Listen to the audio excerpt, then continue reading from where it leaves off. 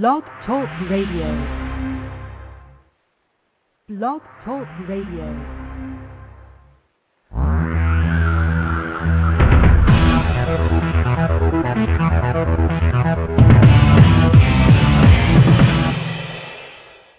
Live from Los Angeles, the Win Without Competing Show with Dr. Arlene Barrow, Career Coach 1 and author of Win Without Competing. Now, here's Dr. Arlene. Thank you, Virgil. Welcome to my show. In tough economic times, it is especially important to implement my Right Fit method, which will enable you to win without competing in your career and in your life. Listen to learn about my Right Fit method from my guest interviews. The Matchmaking Chef. My guest today is award-winning natural food chef Rachel Albert-Matesz, who developed 130 recipes for best-selling author Barry Sears, including 90 recipes for zone meals in seconds. Chef Rachel, author of the Ice Dream Cookbook and the Healthy Cooking Coach blog, will share her career journey and passion for matching her mouth-watering recipes to your health needs. Rachel, I know that you became interested in food as a child. Tell us about that. Well, I didn't grow up eating 3 square meals or many vegetables, and my mother regularly prepared some simple dishes, but she was a working mom, a single mom, and going back to school to get more education, so it didn't leave much time for cooking. So really her friends inspired me a lot because she had different friends who taught me how to make different cookies, cakes, pies, pastries, things like that. So my mother and her friends really stimulated that passion for cooking, and I still remember to this day the names of her friends and what they taught me to make starting in probably first or second grade. Oh, that's wonderful. You were lucky to have them. Yeah. So what kinds of things did you learn to do at an early age? Well, I learned to make certain cakes and, like I said, cakes and pies, like fudge marble cake and poppy seed bundt cake and brownies and cookies. And at first it was working from a recipe, a very clear-cut blueprint.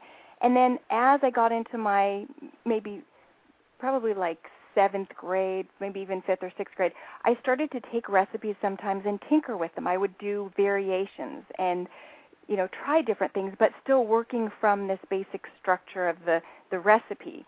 And it was just desserts that I played with. I really didn't get into baking savory things or main dishes, but I loved to play in the kitchen, and I had a lot of opportunity because I lived out in the country and didn't have many kids my age in a close distance. So cooking was something I could do, and that could allow my mother to work while I played. Well, that's wonderful. Tell us further about some of the issues, however, that you encountered with your health as a result of not eating the right foods for your body as a child. Well, one of the things, I had problems with hypoglycemia starting in 5th grade, where I would eat breakfast and a couple of hours later my energy would just crash and I would have to have a snack or something because I couldn't concentrate at school. And I had a lot of cavities at an early age as well. And my mother tried to get me to learn that the cavities were caused by all the candy that I ate when I was a kid by making me pay for my fillings, with birthday money from my grandparents. But it didn't really sink in then. And it wasn't really until my teens when I started having acne and a weight problem and mood swings and just a lot more issues that a lot of teenagers go through that I started to really be on a quest to learn how to develop healthy eating habits and how to lose weight. And so it was just a journey I was on that was stimulated by those kinds of issues. Now, while living in New Mexico, the food is delicious. Did that have any impact on your eating choices at all? I don't think it had much impact. I remember going out to Mexican food, and sometimes I would get tacos, And sometimes I would get a hamburger and French fries at the Mexican restaurant because it was familiar, and I was a picky eater, and I didn't like spicy food. So unfortunately, I really missed out on really getting the whole flavor of the Southwest, other than like guacamole and, corn chips or something. I didn't really get into the Mexican food and didn't really appreciate it because I had such, a limited repertoire of what I like to eat in the savory food department. Well, when you had the health issues, did you then start changing your diet and creating certain kinds of recipes for yourself to help you feel better?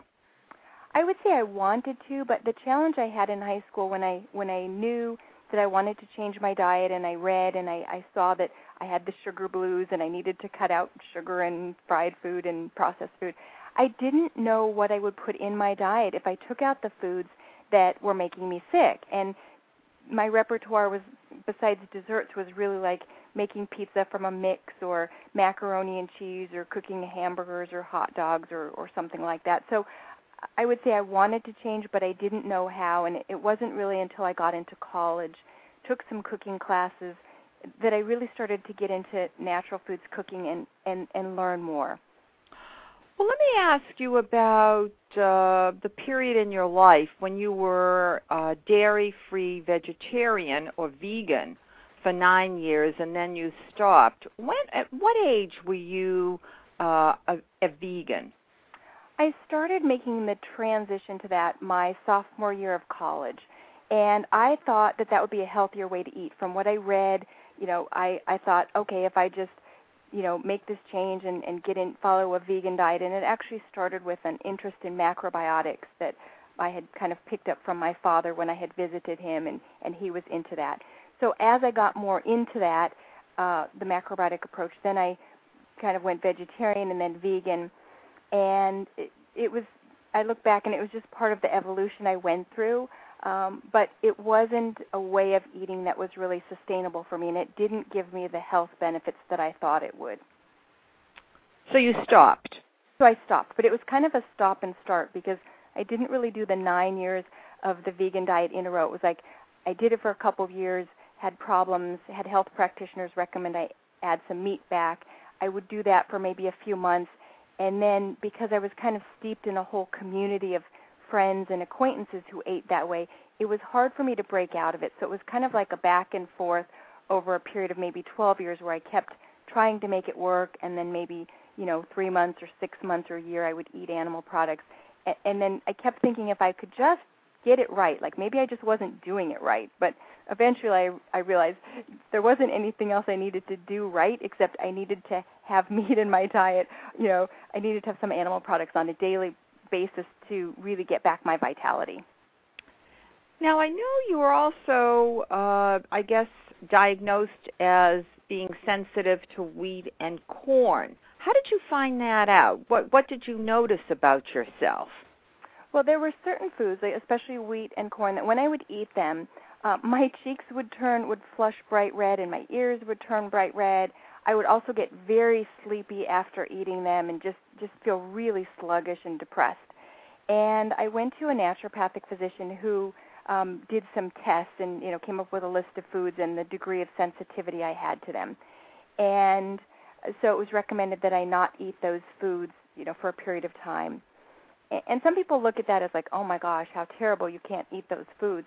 But it actually, over time, it stimulated my kind of creativity so that I could learn to cook with new foods and see that I didn't have to have those foods in my diet to make food that tasted good. Now, how old were you at that time? I was in my early 20s. I think I was probably around 22 at that time. Okay.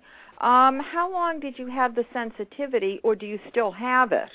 I don't still have it. I think it was probably a couple of years. What happened was it took a while for me to learn how to consistently keep those things out of my diet and really be consistent with eating differently.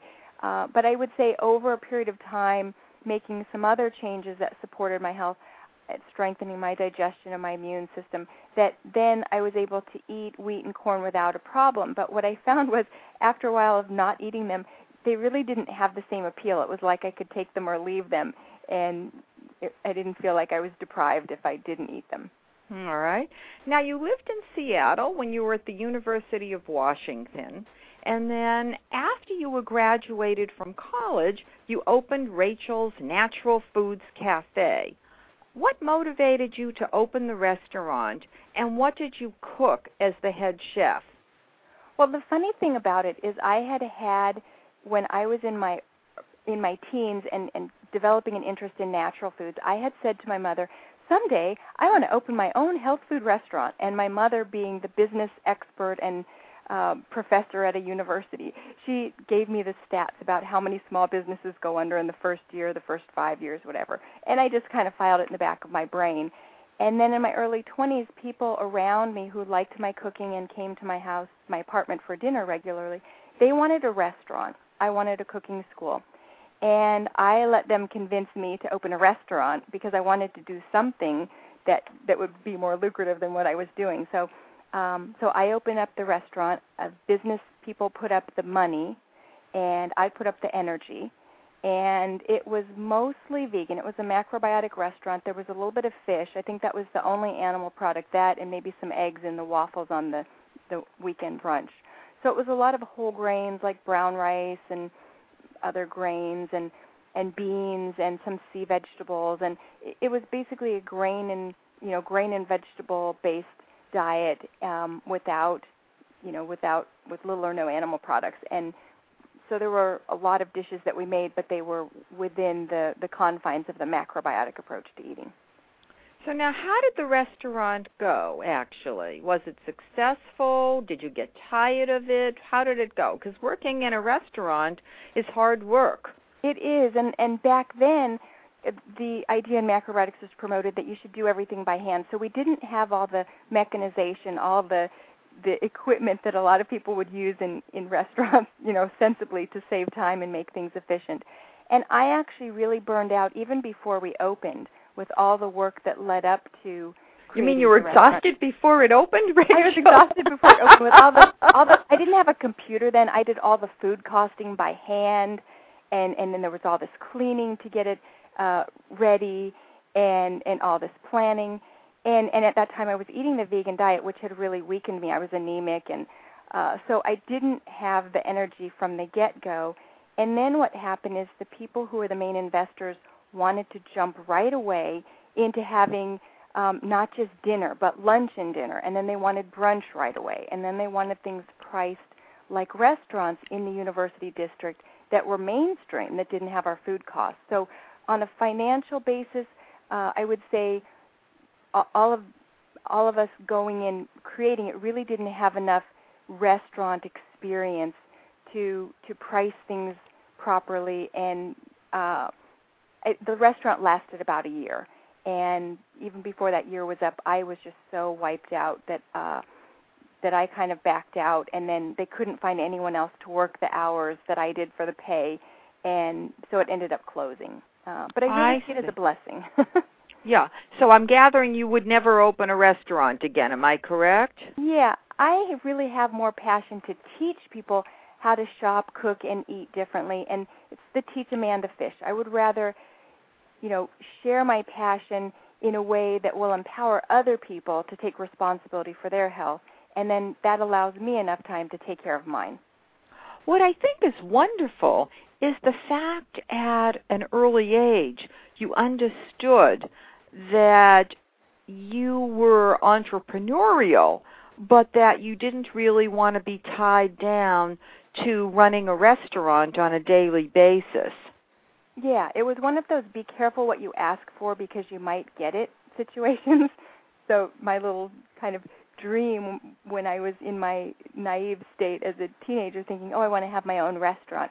And then I had the chance to have it. And then when I had it, by having it, I realized what I wanted by doing what I didn't want. Well, that's very good, because some people continue doing what they don't want and end up getting sick because they don't pull themselves out of a situation that's unhealthy for them. So that you understood in your 20s the right fit for you. And I think that's terrific. Yeah. process. Yeah, go ahead, Rachel. Did you want to say more about the restaurant? I would say the restaurant I see was like a teaching experience for me. No, that's good. You mean you learned your lesson about what you did and didn't want for your career, in essence. Exactly. Good. Now, you left Seattle and moved to Toledo, Ohio. How did changing environments impact your career? I would say moving to Ohio made it much more difficult for me to make a living because I didn't find as many people there who were really interested in natural foods, natural health, taking cooking classes. I felt really trapped there. Like, it just wasn't a good fit. It was the wrong fit for sure. And I wanted to get out, and it took a while to get really clear about an avenue that my husband and I could get out of there. And then I orchestrated the move and really, really pushed to make that happen because I think if I hadn't, we would have stayed there longer because my husband was in kind of an inertia with his career. What I think is interesting is, again, that you recognized the fit wasn't right. You took charge and made things happen. So, again, I think that's wonderful and really illustrates my right fit method. In terms of Phoenix, Arizona, I know that you've been living there now for how many years, Rachel? It's a little more than 6 years now. Okay. What benefits have you enjoyed by living in Phoenix in terms of your professional career? I would say moving to Phoenix really immersed me in a food culture where people really value chefs and cooking classes and cooking with fresh and locally grown ingredients. And by my suddenly being thrust into or putting myself into teaching in these kitchen shops where chefs from fine restaurants were, it really stimulated me to study more and polish my presentation and really to really dress and look the part of a chef, and it just really stimulated me to bring myself up to a higher level of expertise and professionalism so that I could be on a par with these restaurant chefs and even do things they couldn't do. When you had made the decision to move to Phoenix, did you understand the culture and expected that this would be the right fit? Did you do the research? Did you visit there? How did you know that Phoenix would be the right fit? Or did you know? I would say I didn't know. I definitely thought it would be an improvement. My husband wanted to finish acupuncture school, and I knew that I didn't want to go back to Seattle, Washington, where I had lived for a total of 12 years. I wanted a fresh start. I didn't want the rain and the gray, and for the same reason ruled out Portland, Oregon. And I knew I'd loved the Southwest and the sunshine from my childhood. And so when my husband applied to a few different schools, he applied to the school here in Phoenix. And I really didn't know what to expect, but I knew we needed a fresh start and we had to get out of the Southwest.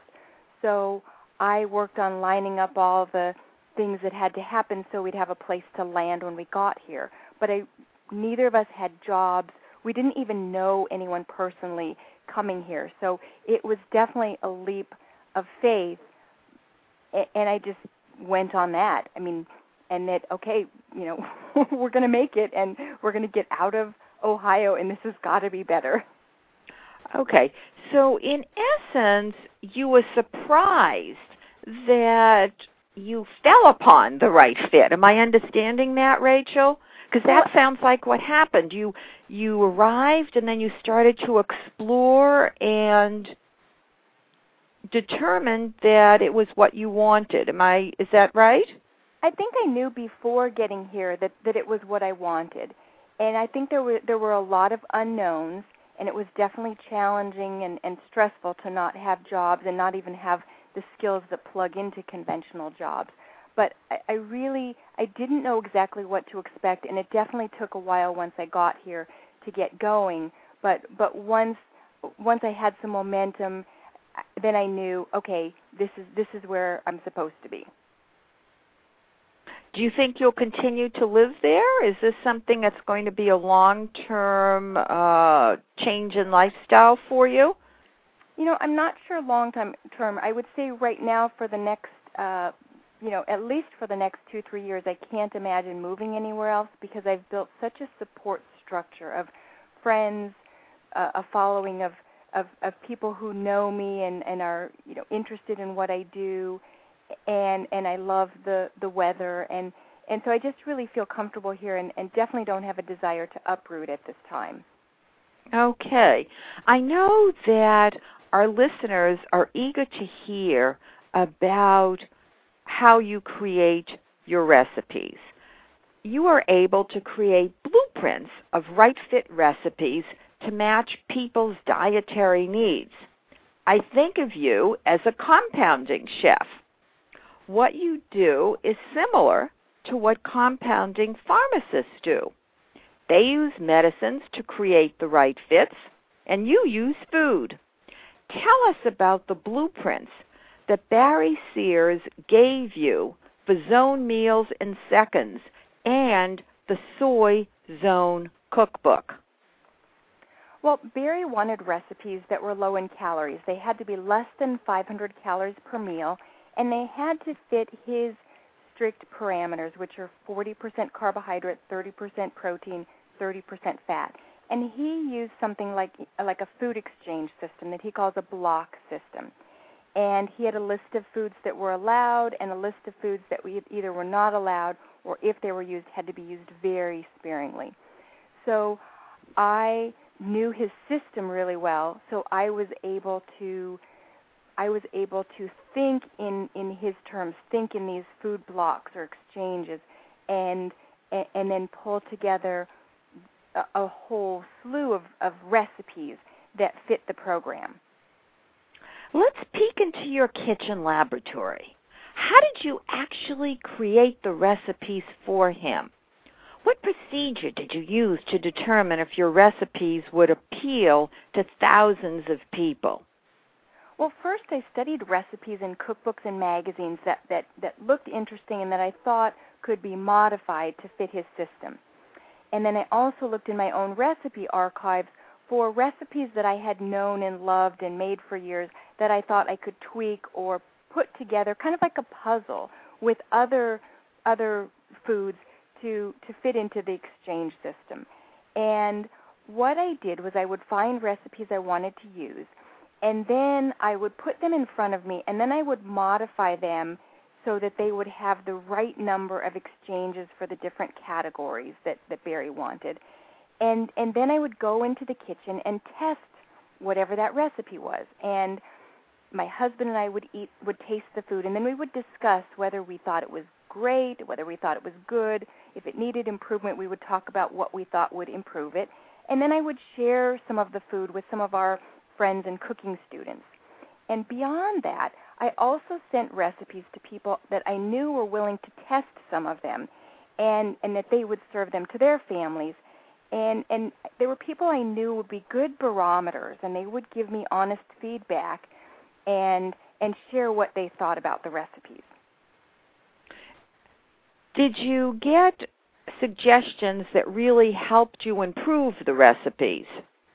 I would say yes, and I would say I didn't have to do a lot to improve them. I think because I had so much experience before then with modifying recipes, writing down what I was going to do before I went into the kitchen, and then if I were making changes while I was in the kitchen to that blueprint, I would always write down what I was going to do, if I was going to increase or decrease something or change it, so that then I could go back and repeat the successful recipes and also not repeat the things that didn't come out great. So there was a certain methodicalness needed to go in and test. It wasn't like just throwing things together. There was definitely a plan and a set of steps to follow. Now you sound like a scientist, Rachel. Well, there is some science. I really think cooking is part art, part science. And a lot of people go in and they just throw things together and hope they come out right. But then they can't repeat their successes and they can't avoid, having things not come out. So I really believe that really good cooks start to memorize the recipes and proportions and steps that they use a lot. So then after a while it can look like they're winging it, but they're really following the blueprint that is now etched in their brain. Can you share stories that are memorable for you explaining how your recipes have changed people's lives? Absolutely. There was a graphic designer I worked with. She was a mother of 2 young children, and I was in her home for a cooking party for one of her birthdays and with 10 of her closest friends. And what she said afterwards is that the suggestions that I provided her with gave her a more simplified method for preparing meals. And she said, I really reinvigorated her love of cooking, and now she's shopping in a whole new way with more awareness. I've also had families I've worked with where, for example, a mother who had food intolerances used to have to cook 2 separate meals for her family. And after she took some of my classes, she wrote to me saying that her whole family enjoyed the recipes, even the kids, and now she didn't have to make 2 different meals. It was such a relief for her. Well, it's wonderful how you're helping people. Stories like that. Yeah, it's terrific. I know you do a cooking coach blog. Do you have people writing to you on that blog, or do you write to them? And in other words, is it an interactive blog? How does that work? I would say there's an interactive element.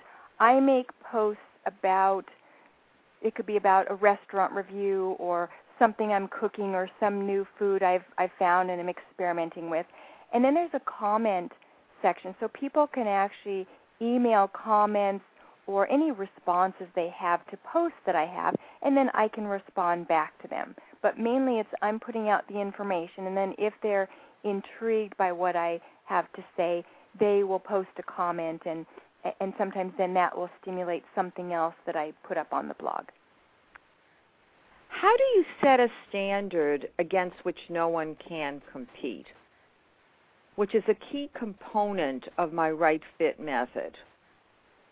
I would say I look at where I am with my knowledge, and I'm always open and interested in learning more. So I read a lot.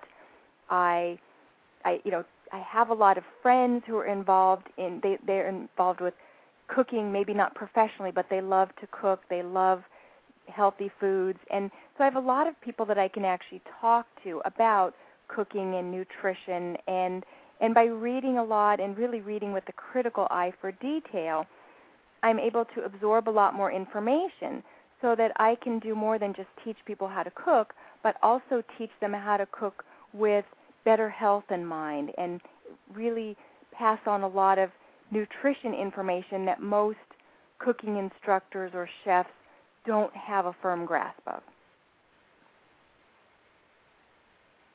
Can you expand upon that last point, Rachel, about why other people wouldn't have the same grasp as you do? I mean, what is unique about Rachel? I would say I'm a teacher first. One of the things I really got from my mother, she was an entrepreneur, a consultant. She taught business classes. She did writing. So she was a teacher, and she was someone that really stood out, that I'm a teacher first and then really a chef second. And for example, if someone is a chef in a restaurant, that person can turn out great food, and that person could teach a class, but that person who's not a teacher probably won't be able to break things down into all the little steps. And that person might not think about what the novice cook would need to know about buying the food and where to store it and how long it keeps and what benefits it has nutritionally. So by being a teacher and a chef and a cooking instructor, I can break the information down in a way that people can learn it, whereas the chef who's just good at it might not be as good at passing on the technology of how to do it. Tell us the story about Barry Sears and how you read his cookbooks and found some inaccuracies and what you did about that. Okay. Well, when I first read Barry Sears' book, when he came out with the first Zone book, and it was in really nutrition, outlining his nutrition approach, and then some recipes in the back, but it was mostly a nutrition book. And as I read the book, I found factual errors, and I knew a lot about that because I was married to someone who was a nutritionist and very, very knowledgeable about food and nutrition. And so I knew when I read that there were certain errors, and there were even errors that, because, for example, Barry Sears never followed a macrobiotic diet, so when he spoke about that, there were things that he said, and I thought, aha, that's something someone would say who hasn't actually practiced the diet and doesn't really understand all of the principles of it. And I thought, wow, he would want to know what those inaccuracies were so that he could correct them, because I thought other people who are knowledgeable about nutrition who saw those might not think of them as very credible if they saw and caught those same mistakes. So I made notes, little flags in the book, and then sent a letter to Barry Sears letting him know how much I liked his book and about these errors that I thought he would want to know about. And his right-hand man contacted me, and we struck up a conversation and talked, and his assistant is someone who had been involved in macrobiotics. So we had a rapport, and over time that built, and they were going to do a vegetarian zone cookbook, and so I was just right at the top of their radar for someone to do those recipes. So his right-hand man recommended me first, and then I got to get on the three-way call with Barry Sears. Well, I think it sounds very exciting, and I think this is another example of how you manage the process and take charge. Obviously, you weren't, let's say, shy about writing the letter and pointing out the mistakes. Am I correct, Rachel? Absolutely. I had no qualms about doing that. I just thought it's there. He would want to know about it and correct it, and I'm going to send it to him because I don't know if anyone else will. If you had not done that, if you had not asserted yourself, you would not have created the recipes for him.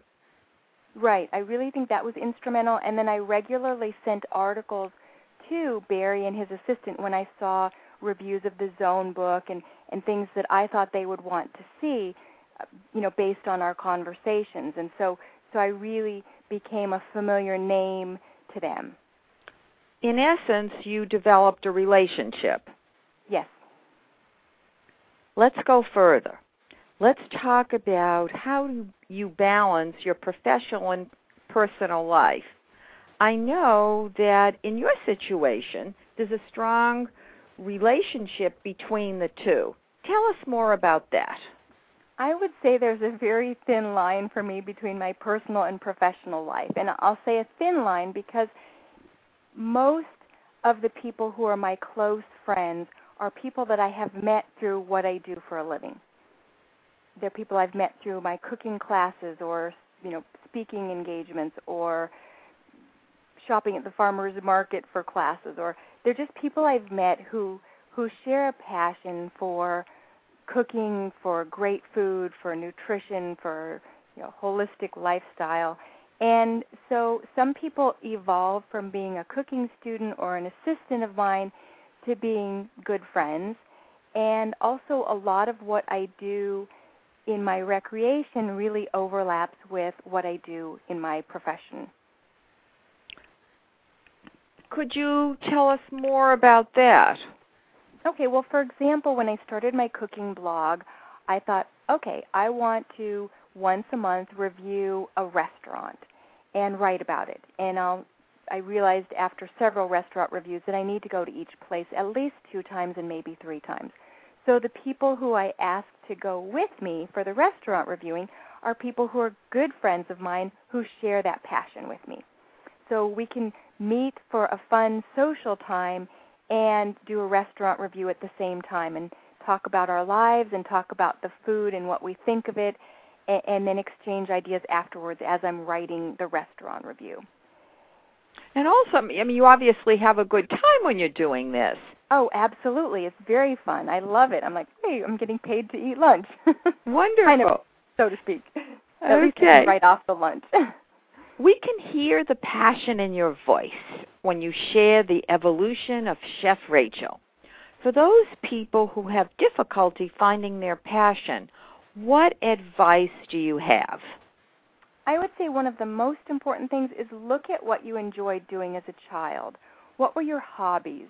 What did you like to do for fun? How did you play? Where did you play? What did you do? And then how can you take something you love to do and help solve problems that people have, that they would pay you to solve because that's what they want? Well, I think that's excellent advice. Now, we're waiting for you to tell us about your new cookbook, the Ice Dream Cookbook, dairy-free ice cream alternatives with gluten-free cookies, compotes, and sauces. Well, that book evolved, again, out of my life experience, out of teaching classes and working with people, and I had an acquaintance who was trying to kick the sugar habit. And one of her in-laws gave her an ice cream maker for Christmas. And I thought, oh, no, she is in trouble now. And I told her, I'll bet I can come up with a delicious low-sugar ice cream that wouldn't upset your blood sugar level and would actually be really nourishing for you. And I borrowed her instruction manual, and I checked out some ice cream cookbooks from the library and set out to make, I guess, the blueprints to create some master recipes. And then I went into the kitchen and made them with her, and this was probably almost 10 years ago, maybe 8 or 10 years ago. And when I shared the recipes with some of my friends who were also cooking students, they rushed out and bought ice cream makers and were so excited to make these things. And so it was a process for me of making new recipes and then eventually realizing that there's a huge need for a dessert book that doesn't have all the refined sugar and also will help these people who have food allergies and intolerances who maybe can't eat wheat or gluten or dairy, and they still want to make great desserts for themselves and their family and friends. What are some of the ingredients that you use to make these delicious desserts? One of the key ingredients is coconut milk, and I use coconut milk, unsweetened, preservative-free coconut milk, as the base for the frozen desserts in place of milk and cream. And coconut milk actually has a lot of health benefits that people don't know about, so I expound upon those in the book and whenever I teach and sample the recipes. I also use an herb called stevia that's an alternative sweetener that comes from an herb that has no calories and no carbohydrates, but it's not an artificial sweetener. And I'm able to use that so that in conjunction with other ingredients so people get a sweet taste but without all the sugar calories.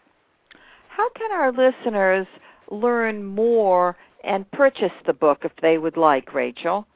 They can go to thehealthycookingcoach.com or they can go to thegardenofeatingdiet.com, my blog and my website, and they can read more there and they can purchase the book right from the website and blog and find some other healthy tips.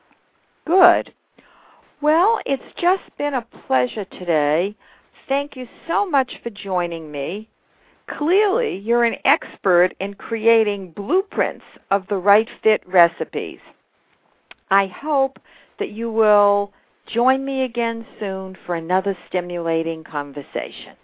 I would love to. Thank you so much. The King of Pearls. Please join me again next Wednesday, March 11th at 5 p.m. Pacific Standard Time. My guest will be Jeremy Shepard, founder and president of PearlParadise.com, who built a niche pearl website at the age of 26, which he turned into a $25 million online pearl empire by the age of 33. The PearlParadise.com company has been profiled by the Wall Street Journal, the New York Times, USA Today, and many other national publications. 2 unique career contests. Barrow Global Search, Inc., of which I am the founder and CEO, is sponsoring 2 unique career contests. Here's a quick blurb of each contest.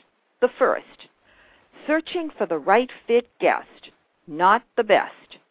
Unemployed for 6 months or more? I'm searching for one right fit guest to coach on this radio show, Win Without Competing, who has not read my book. The second contest. Did you read Win Without Competing? Use the right fit method, and here you're hired? Searching for the right fit guest. The winner of this contest will share on this show how using the right fit method was the tipping point to hearing you're hired.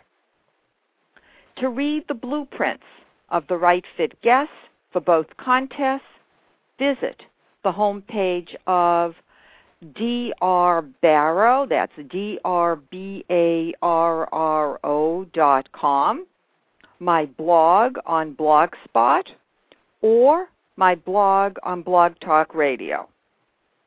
The deadline for your voicemail pitch. Oh, did I forget to mention that the contest application is a voicemail pitch? That due date for that pitch is Friday, April 17th, 2009 at 9 a.m. Pacific Standard Time. Barrow Global Search is offering Win Without Competing at the special price of $9.95. Win was nominated for a Business Book Award and published in 2 countries, in the United States by Capital Books and in India by Macmillan. To read excerpts from Win, visit winwithoutcompeting.com, and to purchase Win, go to Book and click on Buy. You can buy Win from Barrow Global Search, Inc., Amazon, Borders, Barnes & Noble, and other book dealers. I look forward to hearing from you. Please email me at drbarrow, that's drbarro, at winwithoutcompeting.com, or call me directly, 310-441-5305. Remember this trigger tip. It's all up to you. Goodbye for now. This is Dr. Arlene, author, Win Without Competing, and Career Coach 1.